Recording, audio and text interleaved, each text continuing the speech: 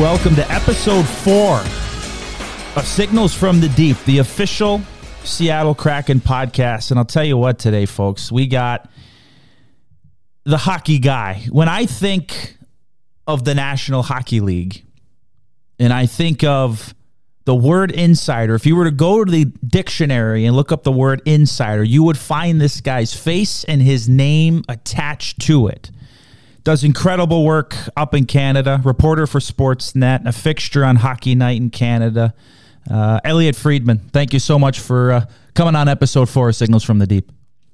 I got to tell you, Nick, I've been married 13 years. My wife doesn't speak that highly of me. Neither does my son, for example. That's very flattering. Thank you very much. And it's a pleasure to be here. I'm really happy to do it. Well, I was going to pay homage to the great podcast that you and Jeff Merrick have and ask you 32 questions today, but we don't have enough time, and I am respectful of your time. But just to begin, especially in the world of hockey, the one thing that I've been able to gather over my years in the game since growing up in it is that everybody has a story, especially in the game, of how they got to where they got to, where you develop the passion for the game and to eventually do what you do today. Can you take our listeners and me into how you got to where you are today? You know what, Nick? The thing I tell people is that if you want to go to the top of your profession, and I'm not saying I'm at the top of my profession, I don't like talking like that, because I think that when you believe that you're at the top, that's when you make your biggest mistakes, or you get too comfortable, you slip. But to me, Hockey Night in Canada, country is the top of hockey broadcasting, and I'm lucky to be there. But if you want to be the best doctor, or you want to be the best lawyer, or you want to be the best hockey player, or you want to be the best bridge player, or you want to be the best gamer, there's no difference. Yeah. There's no difference between any one of those things. And that is, are you willing to put in the work? Are you willing to build relationships? Are you willing to spend the time? Are you willing to hone your craft? Are you willing to be out there? Are you willing to practice? And sometimes you miss things, and I don't always like that as I've gotten older. I have thought a bit more about, okay, like when is the time I've got to be around a little bit more? But like Nick, my story I think is very similar to anyone's story who's either in working in hockey at any position or working in the world in any position, is that I really, I realized as a young kid, I wasn't going to play in the NHL. I tell people a lot, I wish I had the attitude that I have now. I was a pretty soft kid. I've got much more of an edge to me now. But I wanted to be around sports. I love the unscripted nature of sports. To me, sports is still one of the last unscripted things of the world. You get to see people do incredible elite things almost on a daily basis in all different sports. And I loved it. I loved being around it. I loved seeing it. I loved hearing what made people tick. I loved being the big moments. And, I was a good writer. I read a lot. I was a good writer. I had a lot of different ideas on how to do things. And I worked my way up. I was always willing to, I think times, especially when you're young, you want to have fun. Life is supposed to be fun. Right. I had plenty of fun, but I would cut it off because I had to go do this, or I had to cover this event here, or I had to do this there. There's a story I always tell about early in my career. I was a volunteer at the Fan Radio in Toronto, and I think that I was working as a volunteer, and they called me on the Victoria Day weekend. Victoria Day is a big holiday here in Canada. It's on, I think, the third Monday of May. And I was going away that weekend with someone I was dating at the time. And, a couple days in advance, the news director at the Fan said, can you work Monday morning, 3 to 8 a.m., and we'll pay you $80. It was the first time I was ever going to be paid $80. They might have said $80 billion. Yeah, right. I was so excited to actually be paid. And I remember calling the person I was dating at the time, and I said to her, I got to come back early because, I'm getting my first paid shift. And, she said to me, well, I was really looking forward to this trip, and it's either the trip or the job. And that was the last conversation we ever had. And I tell that story to people because like that's what it takes when you're starting out. And I always, because I taught you, eventually you're going to find someone, a partner that you want to spend the rest of your life with. And I always say, if that person really gets you and you get them, I totally understand.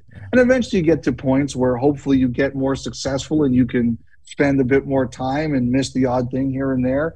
But I think when you're starting out, you've got to have that attitude. And like the one thing, Nick, I meet a lot of young people now and they are hungry. Like Glenn Healy once told me, in your job, you're like an NHL player because everybody wants that seat and people are hungry for that seat. So you better do what you can to keep it. And I think I'm no different than anybody else. You build relationships. You try to be honest with people. You try to be fair with people. It doesn't always work. I'm not always successful. I'm far from a perfect person, but you try to treat people right. And I think in the long run, that's the way. If you're willing to work at it, be visible. Like, are you at skates?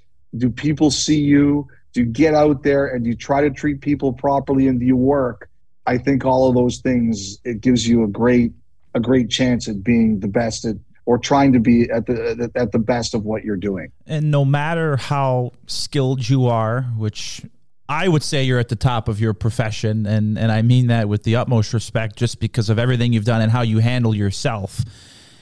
Is there anybody, as I'm sure there's been quite a few people along the way that have helped you or given you a bit of advice that's helped you get to where you're at now? Is there any, I know it's hard to pick one person, but is there one person in your life that you really look to, if it's a parent, if it's a sibling, just someone that kind of helped, not even gave you an opportunity, but just maybe one time they gave you a little bit of advice that really helped take you to the next level? Well, I would say, first of all, I think it's a great question. I would say a couple of people. Like a lot of my feelings on life were shaped by my grandparents. They were survivors. They both grew up in Poland. They both had their lives horribly disrupted, suffered a huge tragedy, put their lives back together, and had built a new life in North America. And then, they had more tragedy. Like my grandparents had two daughters, and one of them died on her 35th birthday. So they went through a lot of real pain, and they had unbelievable attitudes. Like they just refused to let it beat them, and they lived and they laughed and they had great attitudes. And there would be days, like honestly, Nick, where I would be like, man, I'm acting like a suck today. And I would think of them and I would be just like, what's your problem? Right. Like, and they're both gone now. Unfortunately, my grandfather, he died, I think around 1992. And my grandmother died a decade ago. And like, we were really tight. Like I would see them a lot. I would speak to them a lot. But while they were here and after they were gone, like if I was being like too much of a suck, I really felt, I would say, what's wrong with you? Like you're like embarrassing them. They're not here, but you're embarrassing them. Yeah. And so I think about that a lot. And I think the other piece of advice I got was from a broadcaster you might know, Bob McCowan. And he always said, don't bleep with happy. I've met a lot of people in our business. They jump somewhere else for another $5,000 or $10,000. And, I'm not saying that's insignificant. Like, you need to be financially secure, but like you leave happy situations for really not a lot. And then you're miserable. And he always talked about, if you're happy, try to make it work. Don't fool around with it. And I think that's so true. Like a lot of times, Nick, like people say to me, they're at a crossroads or they have a difficult time in life. And they say to me, like, what would you do? And the first question I always ask them is, what do you want to do? Like in a perfect world, what do you want to do? And then once they answer that, I try to walk them, how can we get there? And those are the two great pieces of advice I think about a lot. And speaking of happiness, the city of Seattle has been buzzing all year with the turnaround of what this team's been able to do. They go from the third worst team in the National Hockey League last year to having an incredible season this year, hit the century mark for points in the playoffs. On a recent podcast, the 32 Thoughts podcast that you and Jeff Merrick did, you talked about earlier in the season, in the preseason, you had been talking to some people that had said after playing the Kraken in the preseason, that they were going to have a better year, that this was going to be a good team. Can you maybe take us into what exactly maybe was said, and to take it a step further, has the national opinion of this team gone to another level now that they have the results to speak for some of those things that might have been said before the season even started? Well, I'll answer the second question first, and the answer is absolutely yes. Like the opinion of the Kraken is, like, you guys always had respect from a business point of view. Like off the ice last year, I had a lot of people saying to me like, "Wow, like this organization's a powerhouse. Like in terms of revenue, you're already like around the top 5. I think in the top 5 in the NHL in revenue." And people looked at the way that you guys did things off the ice, like the arena, some of the things you did around the arena, just the way the organization carried itself and the way it was able to attract people into the building. Like there were a lot of people who said to me, like, look out for this group. Like they really know what they're doing. Like, so you get a bump because you're new, but you don't always keep the bump. Right. And people said to me, off the ice, the Kraken know what they're doing, and they're going to be a power. Like, I had people tell me recently, the fact that you guys made the playoffs, they're like, that's great news. Maybe the salary cap will go up sooner because teams like Seattle are in the playoffs. Right. So I think it shows you the respect that the organization has. Now, after last year, obviously you didn't have the same opinion out front on the ice. But the thing that people gave you credit for, and this goes back to what you kind of talked about, was early in the season, I had people saying to me, these guys determined what was wrong with their group, and they addressed it. And, you guys weren't considered very fast. You were more like, okay, here's our system. We go X to Y to Z, and you guys kind of did that. And you had to get faster, and you did. And the other thing that happened was, and it sounds stupid, but in this league, you have to score to win. And you guys just didn't have game breakers scoring wise. And what you did is you went out and Jeff Merrick's man crush, Daniel Sprong, Toivonen on waivers this year, the Bjorkstrand trade, which you guys made. Like, you just had a group of, like, people saw you guys in the preseason and said, they're faster and they're more talented. Like, this is going to be a problem. I remember, I have the text, like someone said to me, this is going to be a problem. Right. And I think you gained the respect on ice that you had off ice because you saw your weaknesses and you addressed them. And look, like, you hit a Grand Slam home run with McCann. You hit a Grand Slam home run with Vince Dunn. And you hit some other big homers with some of the other guys you hit. And look, like, you're reaping the benefits. You made smart moves, and it's paying off. And third in the National Hockey League in goals per game, 13 different players with at least 13 goals, 6 20-goal scorers. Just 6 teams in the league have been able to do that. And doing it by committee, it just seems like each and every game someone different is stepping up, and that has certainly been a key to success for this team all year long. And all the moves that Ronnie Francis made in the offseason, you trade for Oliver Bjorkstrand, you sign Andre Burakovsky, and all of a sudden now you've got not just 1 or 2 lines that can come at you, but 4 lines, and the production from the 4th line this year has been spectacular. And you bring up the name Vince Dunn, too, who's probably in store for a heck of a payday with the type of season that he's had, being so good with Adam Larson. And that really, I'd be interested in your maybe prediction for the playoffs for this team, knowing that this time of the year is when you need everybody, and when everyone's rolling. I mean, this team is, I know the playoffs are a little bit of a different animal, but this team is, shown at least throughout the regular season that it's kind of someone different on every night. Well, I think that's important. Like, I think in the playoffs you win a bunch of different ways. But you have to have all of them. You have to have depth. You have to have a lot of players who are dangerous or who can beat you. And you guys have that. Okay, so that's number one. You have depth and a lot of players up and down your lineup who can cause you a lot of problems. You have to have people who can score, and you guys have that now. There's There's no question about that. That's why you're here. You have to be mean.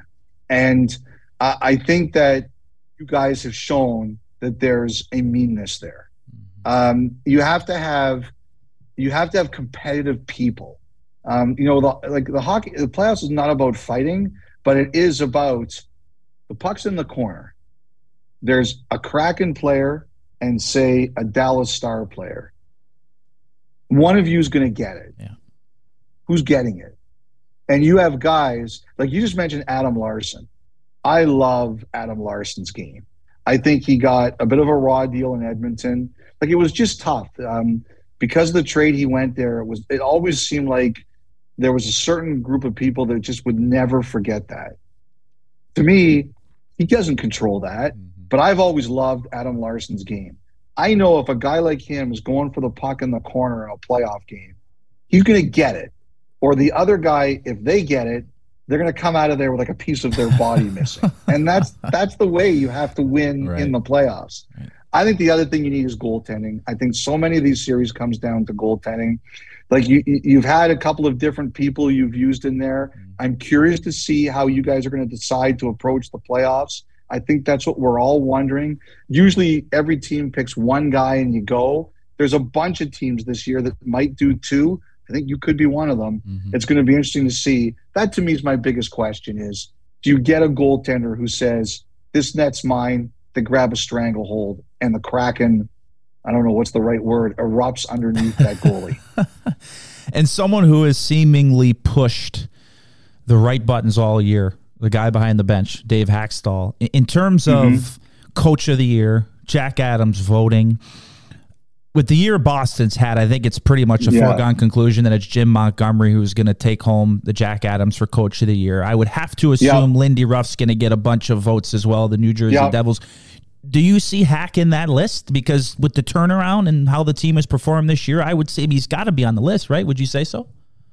No, I don't have a vote for that, so I don't have a good handle on where it's going to go. But 100%, I believe that. Look, like a lot of times that voting for that award goes, people talk about who made the biggest rise, and it's a bad pun, but the Kraken rose, right? So I absolutely do think that Haxtell's in that conversation. I'm with you. It's hard to see anyone but Montgomery winning it, and I do think Lindy Ruff will get votes, absolutely. But I really do believe that Haxtell is in that conversation and deserves to be in that conversation. Like, go back to last summer. I mean, people in our business were debating, like, is Dave Haxtell safe? Right. Well, I don't think there's any doubt about that anymore. It's funny. I was sitting with Rod Brindamore the other day, and a lot of people talk about Rod Brindamore, and they say, hey, like, he's the reason that the Carolina Hurricanes are who they are. And he won't hear any of that. He goes, no, it's about the players. And every coach needs to have players. You guys found players, and the credit to your coaching staff is they found the proper roles for those players. Like Daniel Sprong playing 11 minutes a game has 20 goals. Like, to me, that's the greatest skill of a coach. Can you find players and put them in the right roles where they can be successful? A huge announcement this year for the Seattle Kraken, getting the Winter Classic next year. The marquee event of the National Hockey League's regular season. What do you think the impact that can have on the city, on the fan base, and hockey in general in the Pacific Northwest? Well, first of all, I think the fans and the organization should be proud because you don't get that. Like, they don't just give that event out to people, right? You got to earn that. And what does it say about your team and your organization that in year 2 you were awarded that? It says you're a good organization. That says they know that your fans are going to turn out hugely for that game. So I think everybody, fans, organization, team, everyone should be patting yourself on the back for that one. It's a great event. Like, I hear people all the time. They're like, it's boring to watch on TV. Maybe. But it's not for TV. It's for the people who are there. And I guarantee you, I've never met a person who's gone to an outdoor game and has had a bad time. Like, people love it. And everyone there who goes next year, they're going to love it. In terms of the upcoming draft, your knowledge, is it going to be as good as everybody says it is, you think? And obviously I know it depends on where you pick and everything of that nature, but all we've heard for the last year, aside from Connor Bedard and Adam Fantilli and a couple of the great players that are going to go high in the draft, in your opinion, is this going to be as good as everybody says it's going to be? Yeah, I don't follow as closely as some of my teammates do. Like Jeff Merrick really follows it a lot, and Sam Cosentino really follows it a lot.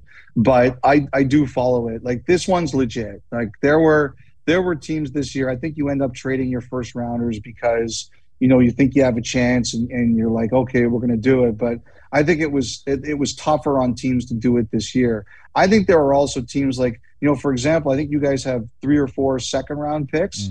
Like you guys were really careful about those this year because you said that, this is something that even in the second round, you're going to get good players.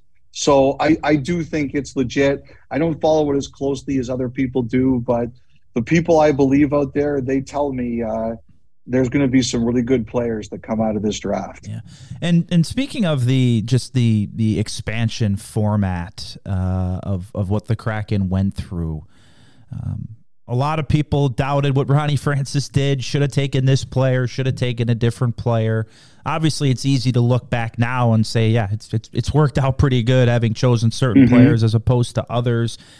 But in your opinion, as far as challenges for an expansion team coming into the league, what do you see as the biggest challenge or challenges that come to mind for a team without worrying about the expectation of what the Vegas Golden Knights put forth? I mean, obviously that's something that, it's hard to even pinpoint, and try and have that as the standard. But as far as an expansion team as a whole, what do you see as the biggest challenge, coming into the National Hockey League?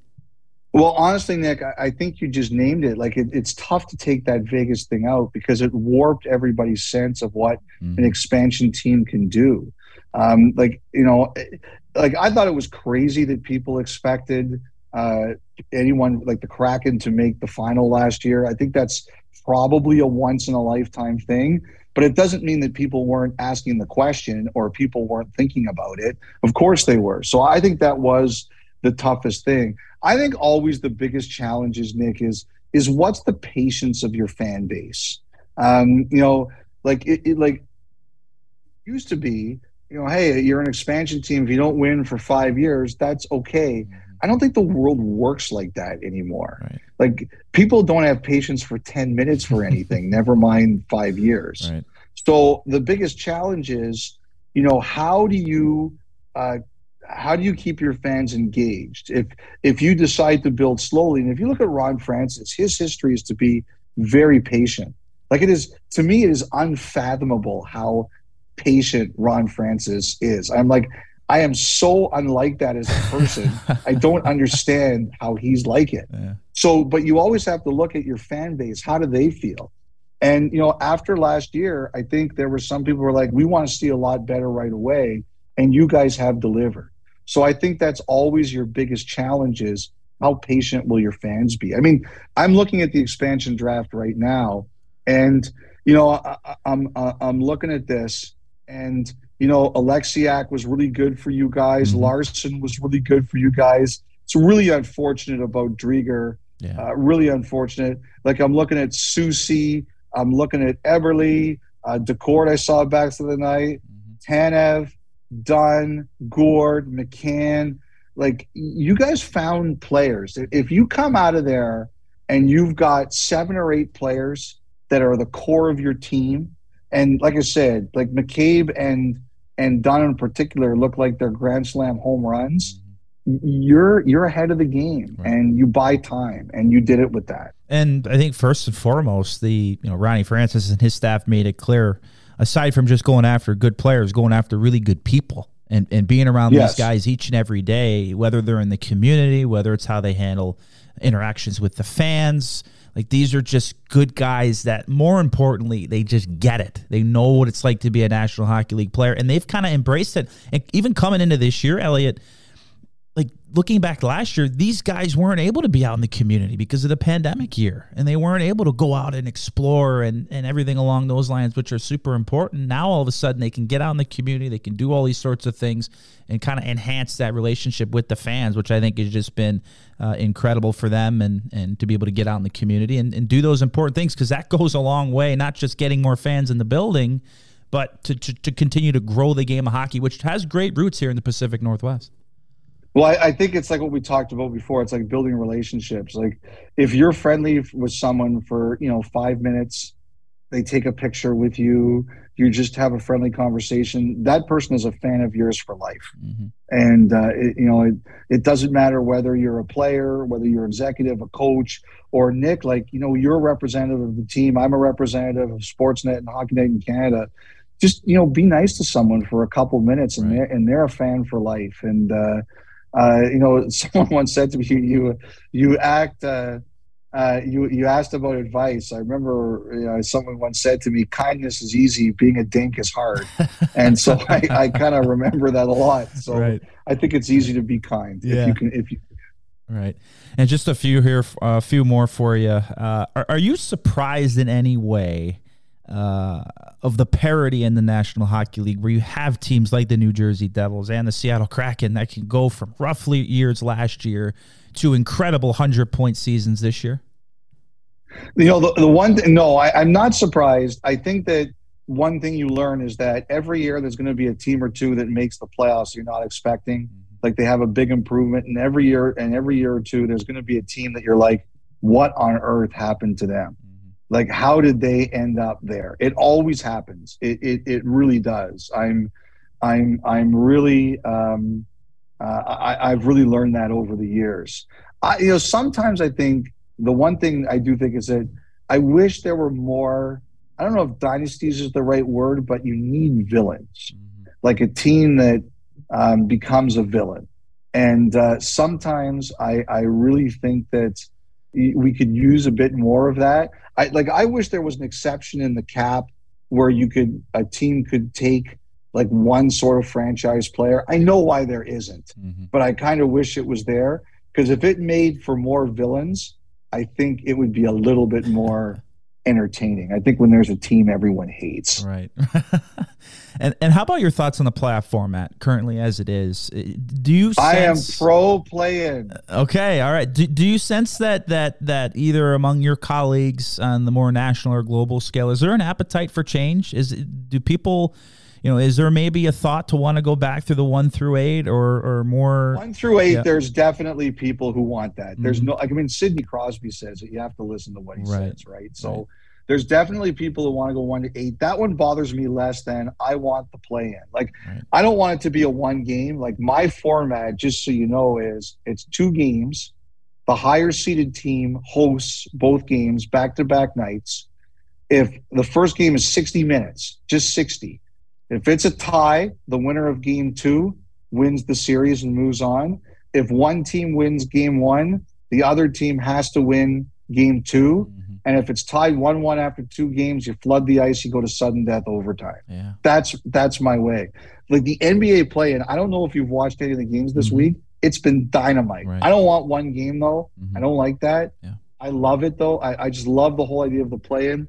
The problem, Nick, is last year in the East, Columbus and the Islanders missed the playoffs by 20 points. And Bettman said to me at the Stanley Cup final, he's like, "You're like." Would have loved how good would the play-in look this year? Right. So I was like, oh, geez, we're never getting it now. But I still am pro play-in. I still am. And how about a tip of the cap to the schedule makers of the National Hockey League too? For now, again, you can only predict so much and anticipate how it's going to turn out with the season. But do you like added divisional games towards the end of the season? It just seemed like, especially for the Kraken, where you're playing important games, and it just so happens that it worked out that way. But do you want more divisional or conference games for each team in the league? I do. I know they might have to go to 84 games to do it. I don't know if I like that. Like, I think it's important that every team sees every city once a year. I remember it used to be that every 3 years you wouldn't see Sidney Crosby or Ovechkin. Like, I think that's wrong. I don't think we're gaining anything by doing that. I think everybody should see Connor McDavid or Austin Matthews or whoever once a year. I don't like it any other way. But I do like a more division-heavy schedule. I'm a huge fan of that. Like, like Nick, like I at this time of year, like these teams, they're starting to get ornery. Like you can see it, that the hate is picking up. Right. It's so good. I love it. I want more hate. Just like between me and BXA, I want more hate. You always know it's going to be a good show when you guys are going back and forth. I spend the first 20 seconds trying to figure out what to say after he's torn me in half. I want to know if he was more aggressive of a player or now a broadcaster. That's what I'd be interested to know. No, definitely more aggressive as a player. He pulls his punches sometimes on the air, but not very much. And I the other thing too is like one of the things you really have to be careful is when you're working every night for a month or whatever it is, like that's when you really have to guard against. Right. You're tired or you're loopy and you just say something you're like, I probably shouldn't have said that. Yeah. Right. And you brought up the name Connor McDavid a little bit earlier. 64 goals this year, 152 points. It's just been incredible. We could end up having 5 50-goal scorers if Braden Point gets another. Pasta, David Pastrnak, and Connor McDavid over 60 goals. Around the verge of 1,200-point players with Mitch Marner needing one more. Is the game just going to continue to get better? Are we going to see any sort of change in your mind? I know players are only going to get bigger and faster and more skilled, and the goalie's got to keep up in a way too. But how do you see the future of the game going when the offense is just on another level in the league right now? Well, I just think the biggest difference is that the players do more skill training than ever.